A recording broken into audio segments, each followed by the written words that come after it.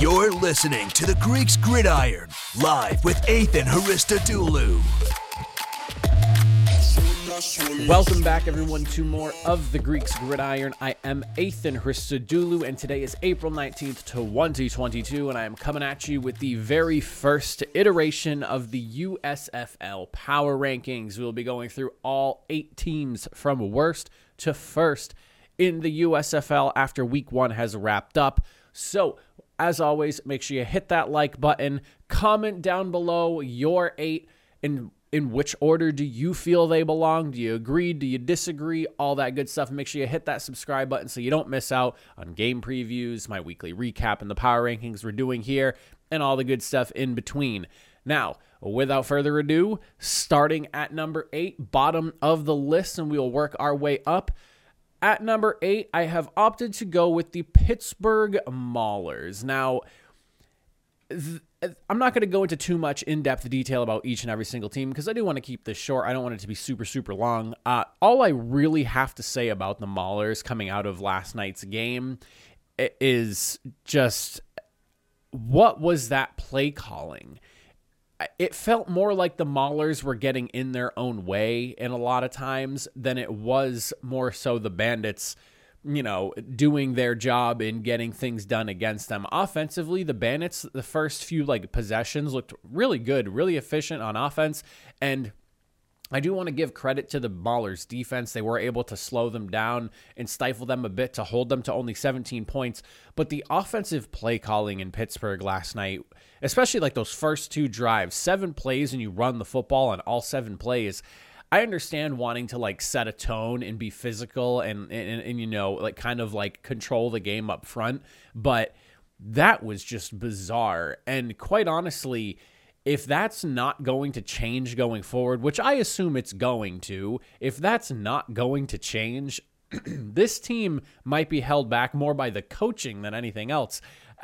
Again, I understand the idea behind it, but you got to throw the ball. You can't go your first 2 drives to open up your very first game of the season without even attempting a single pass. That just doesn't make sense to me.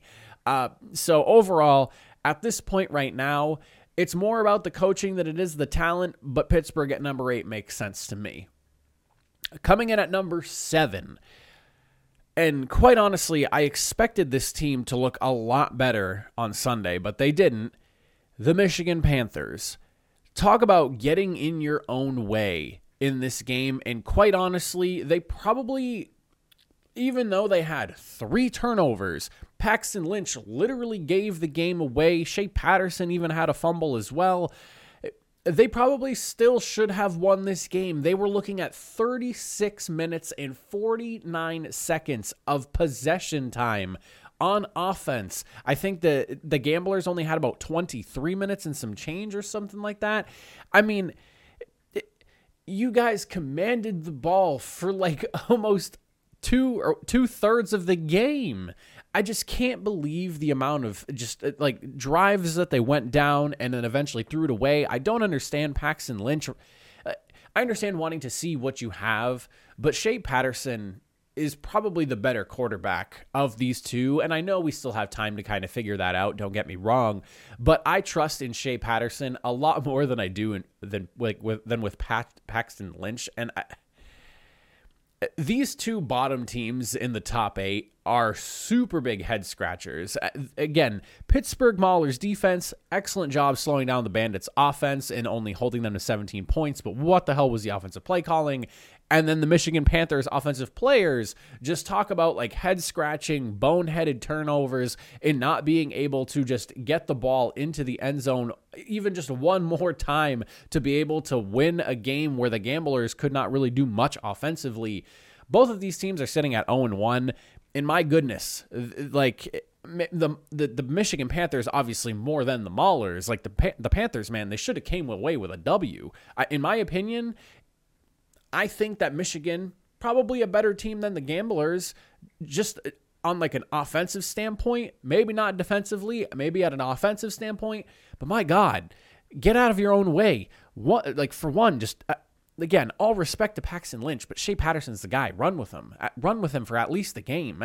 One of my biggest issues, I think, this past weekend And I understand doing it because you want to see what you have in both your quarterbacks, was like the flip-flopping back and forth. But like, just take the week, run with one guy, and if things were going really bad, swap to the other. And there was a couple of games where like a couple of teams went with the other quarterback for what felt like no reason. And the Michigan Panthers one, barring like any injury or something like that, like I don't know. Paxton Lynch is not the quarterback. I like Shea Patterson. Hopefully Michigan keeps running with him though. Coming in at number 6, probably my favorite, maybe second favorite, but honestly probably my favorite because I felt like while I was watching them play the Breakers, I kept saying this the entire time during the game. The dual threat combination of Colburn II and Holland out of the backfield is quite an exciting one to me. They have an excellent pair of running backs there, and I hope that they begin to run with both of those guys more and more as they go through this season. But I love that running back duo. The pass protection obviously needs a ton of work over there. The offense was still able to put up 17 points despite a lackluster performance by the O-line in the passing game. And also the defensive line definitely needs to figure some stuff out. There was no sacks at all, only 2 tackles for loss. You're not really getting into the backfield much in the running game as well as the passing game. So there definitely are some things that need cleaning up. But the Philadelphia Stars, while I do have them at number 6, they could arguably potentially be even one spot higher, but I think they're fine at number 6 because the team that I have at number 5, and this is probably going to be a little bit more of a controversial one, and I expect it to be, but I'm very uninspired by them, and yeah, they won a game, but quite honestly, I don't think that they're in the top 4. The Houston Gamblers, least inspiring winners of the weekend. Offensively, did not look very good. Shout out to their defense for forcing turnovers, scoring the defensive touchdown. The defense did the heavy lifting in this game. But as I mentioned when I was talking about the Michigan Panthers and their game, the Gamblers come away with a win here because basically the Panthers just could not get out of their own way.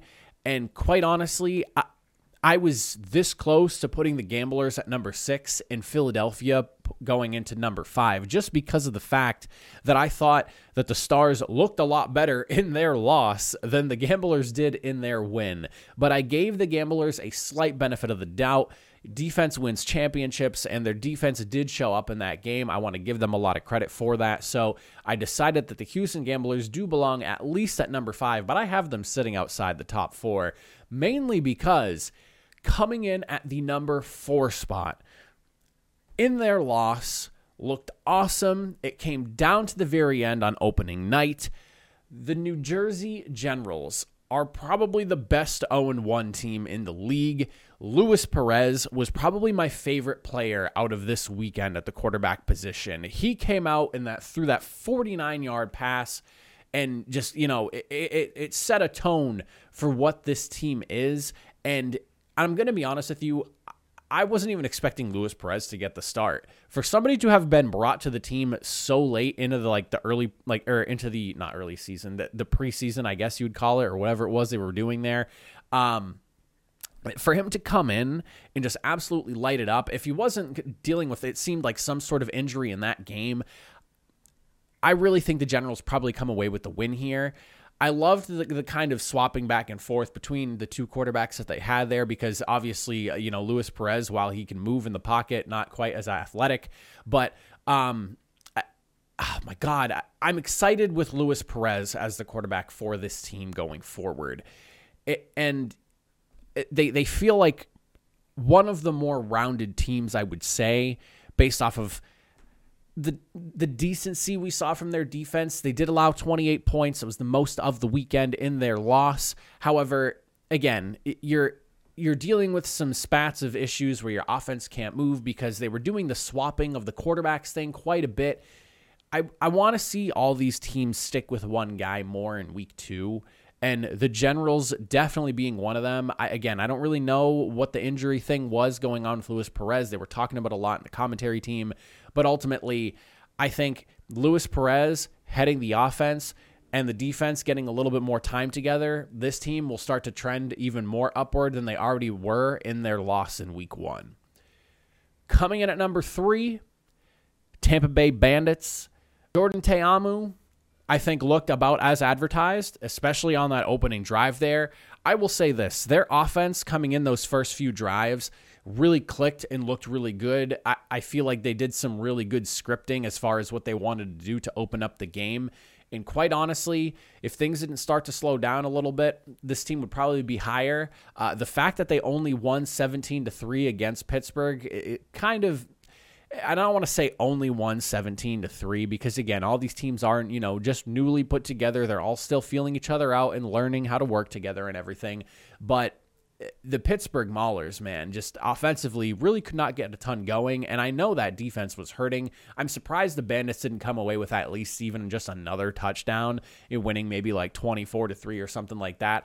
I did expect a little bit more from them, especially by like halftime, considering just how uninspired the offense was in Pittsburgh. I really expected the Bandits to potentially run away with this game, and maybe it was, play calling getting a little bit more conservative, and they were just trying to get the win towards the end there, but ultimately, I do like the way they look. I think Jordan Te'amu is going to be a great quarterback for this team. He definitely, like I said, he looked pretty good, and he looked just about as advertised. Everyone was expecting him to kind of be the best quarterback in the league. And while Luis Perez definitely put in a fair argument there, I would say Jordan Te'amu definitely looked like probably like the consummate pro of the group. And I like the Bandits. I like them at number 3. Could they potentially be higher? Maybe. I want to see a little bit more from them, but at 3, I think they're in a good spot. Coming in at number 2, I want to praise the Birmingham Stallions, man. The game-winning drive at the end, Mago and Smith, there is definitely, or Magoo, not Mago. I was saying Mago last week. It's Magoo, apparently. I definitely thought that was Mago. It's Magoo and Jamar Smith. They're probably the 2 biggest weaknesses on this team. Aside from the defense being really good, offensive skill weapons looking good, running back situation seems pretty good there as well. I'm going to say this, Magoo, probably not the guy that I would go with at quarterback. He was having some issues with the ball and the gloves and everything, and I understand it was raining, but it just seemed like he could not really get out of his own way. And once Jamar Smith took over as the quarterback, especially late in the game, it felt like the offense could move a lot more. And while I'd say that Jamar Smith maybe had some more errant throws than anything else, I like his arm strength. And if he can just kind of rein in his accuracy a little bit, he probably ends up being the better quarterback of the 2, especially just the versatility he brings with his legs in this offense.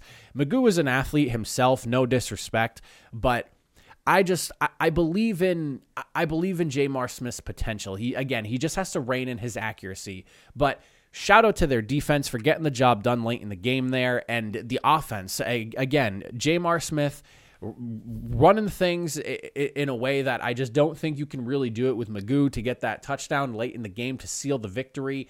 I loved what the Birmingham Stallions did. I wanted to pick them as the winners, but I was feeling the New Jersey Generals going into that game, and I was kicking myself at the end of the game. Like, why didn't I just go with my gut feeling? Because I am sitting at 1-3 on my predictions for this past week. Not a big deal. I don't really care, but that's about my luck when it comes to predicting games, especially in like a new league. I typically can't I can't get anything right. So 1-3 to start the season, but the Birmingham Stallions, man, 1-0, they're looking good, big win, comeback win at that.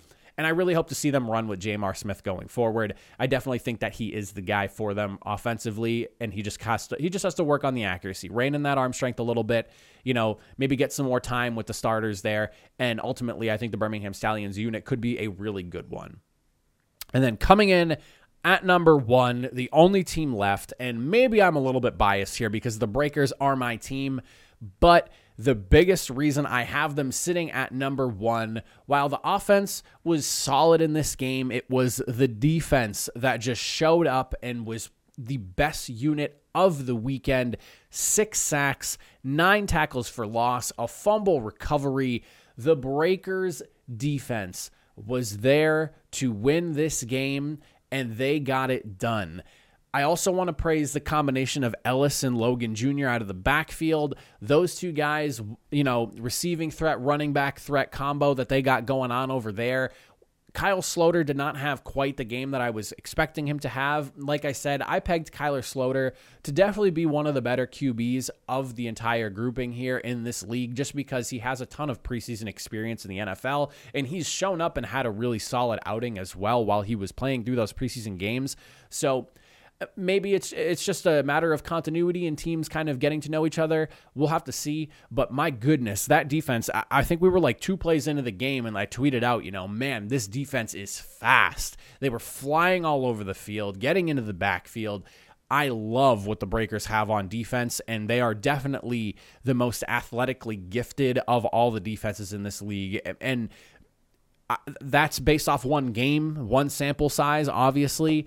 Maybe it's just because of the offensive line issues that they have over there in Philadelphia. I don't know, but just based off of the one game we got to see from every single team, that Breakers defense, man, if that's what their defense is looking like all year long, the Breakers are going to be a heavy favorite running through this season. I like what they're doing. I like what they're about. They are my team as well. So again, maybe a slight bias, but I tried to push my bias aside there, and I really just looked at everything, and I kept coming back to how damn good that defense was this weekend. But that is my Week 1 power rankings for the USFL. Again, hit the like button if you agree. If you disagree, comment down below. Let me know what your top 8 would look like. And I appreciate you all for watching. I will catch you guys in the next video. Have a good one.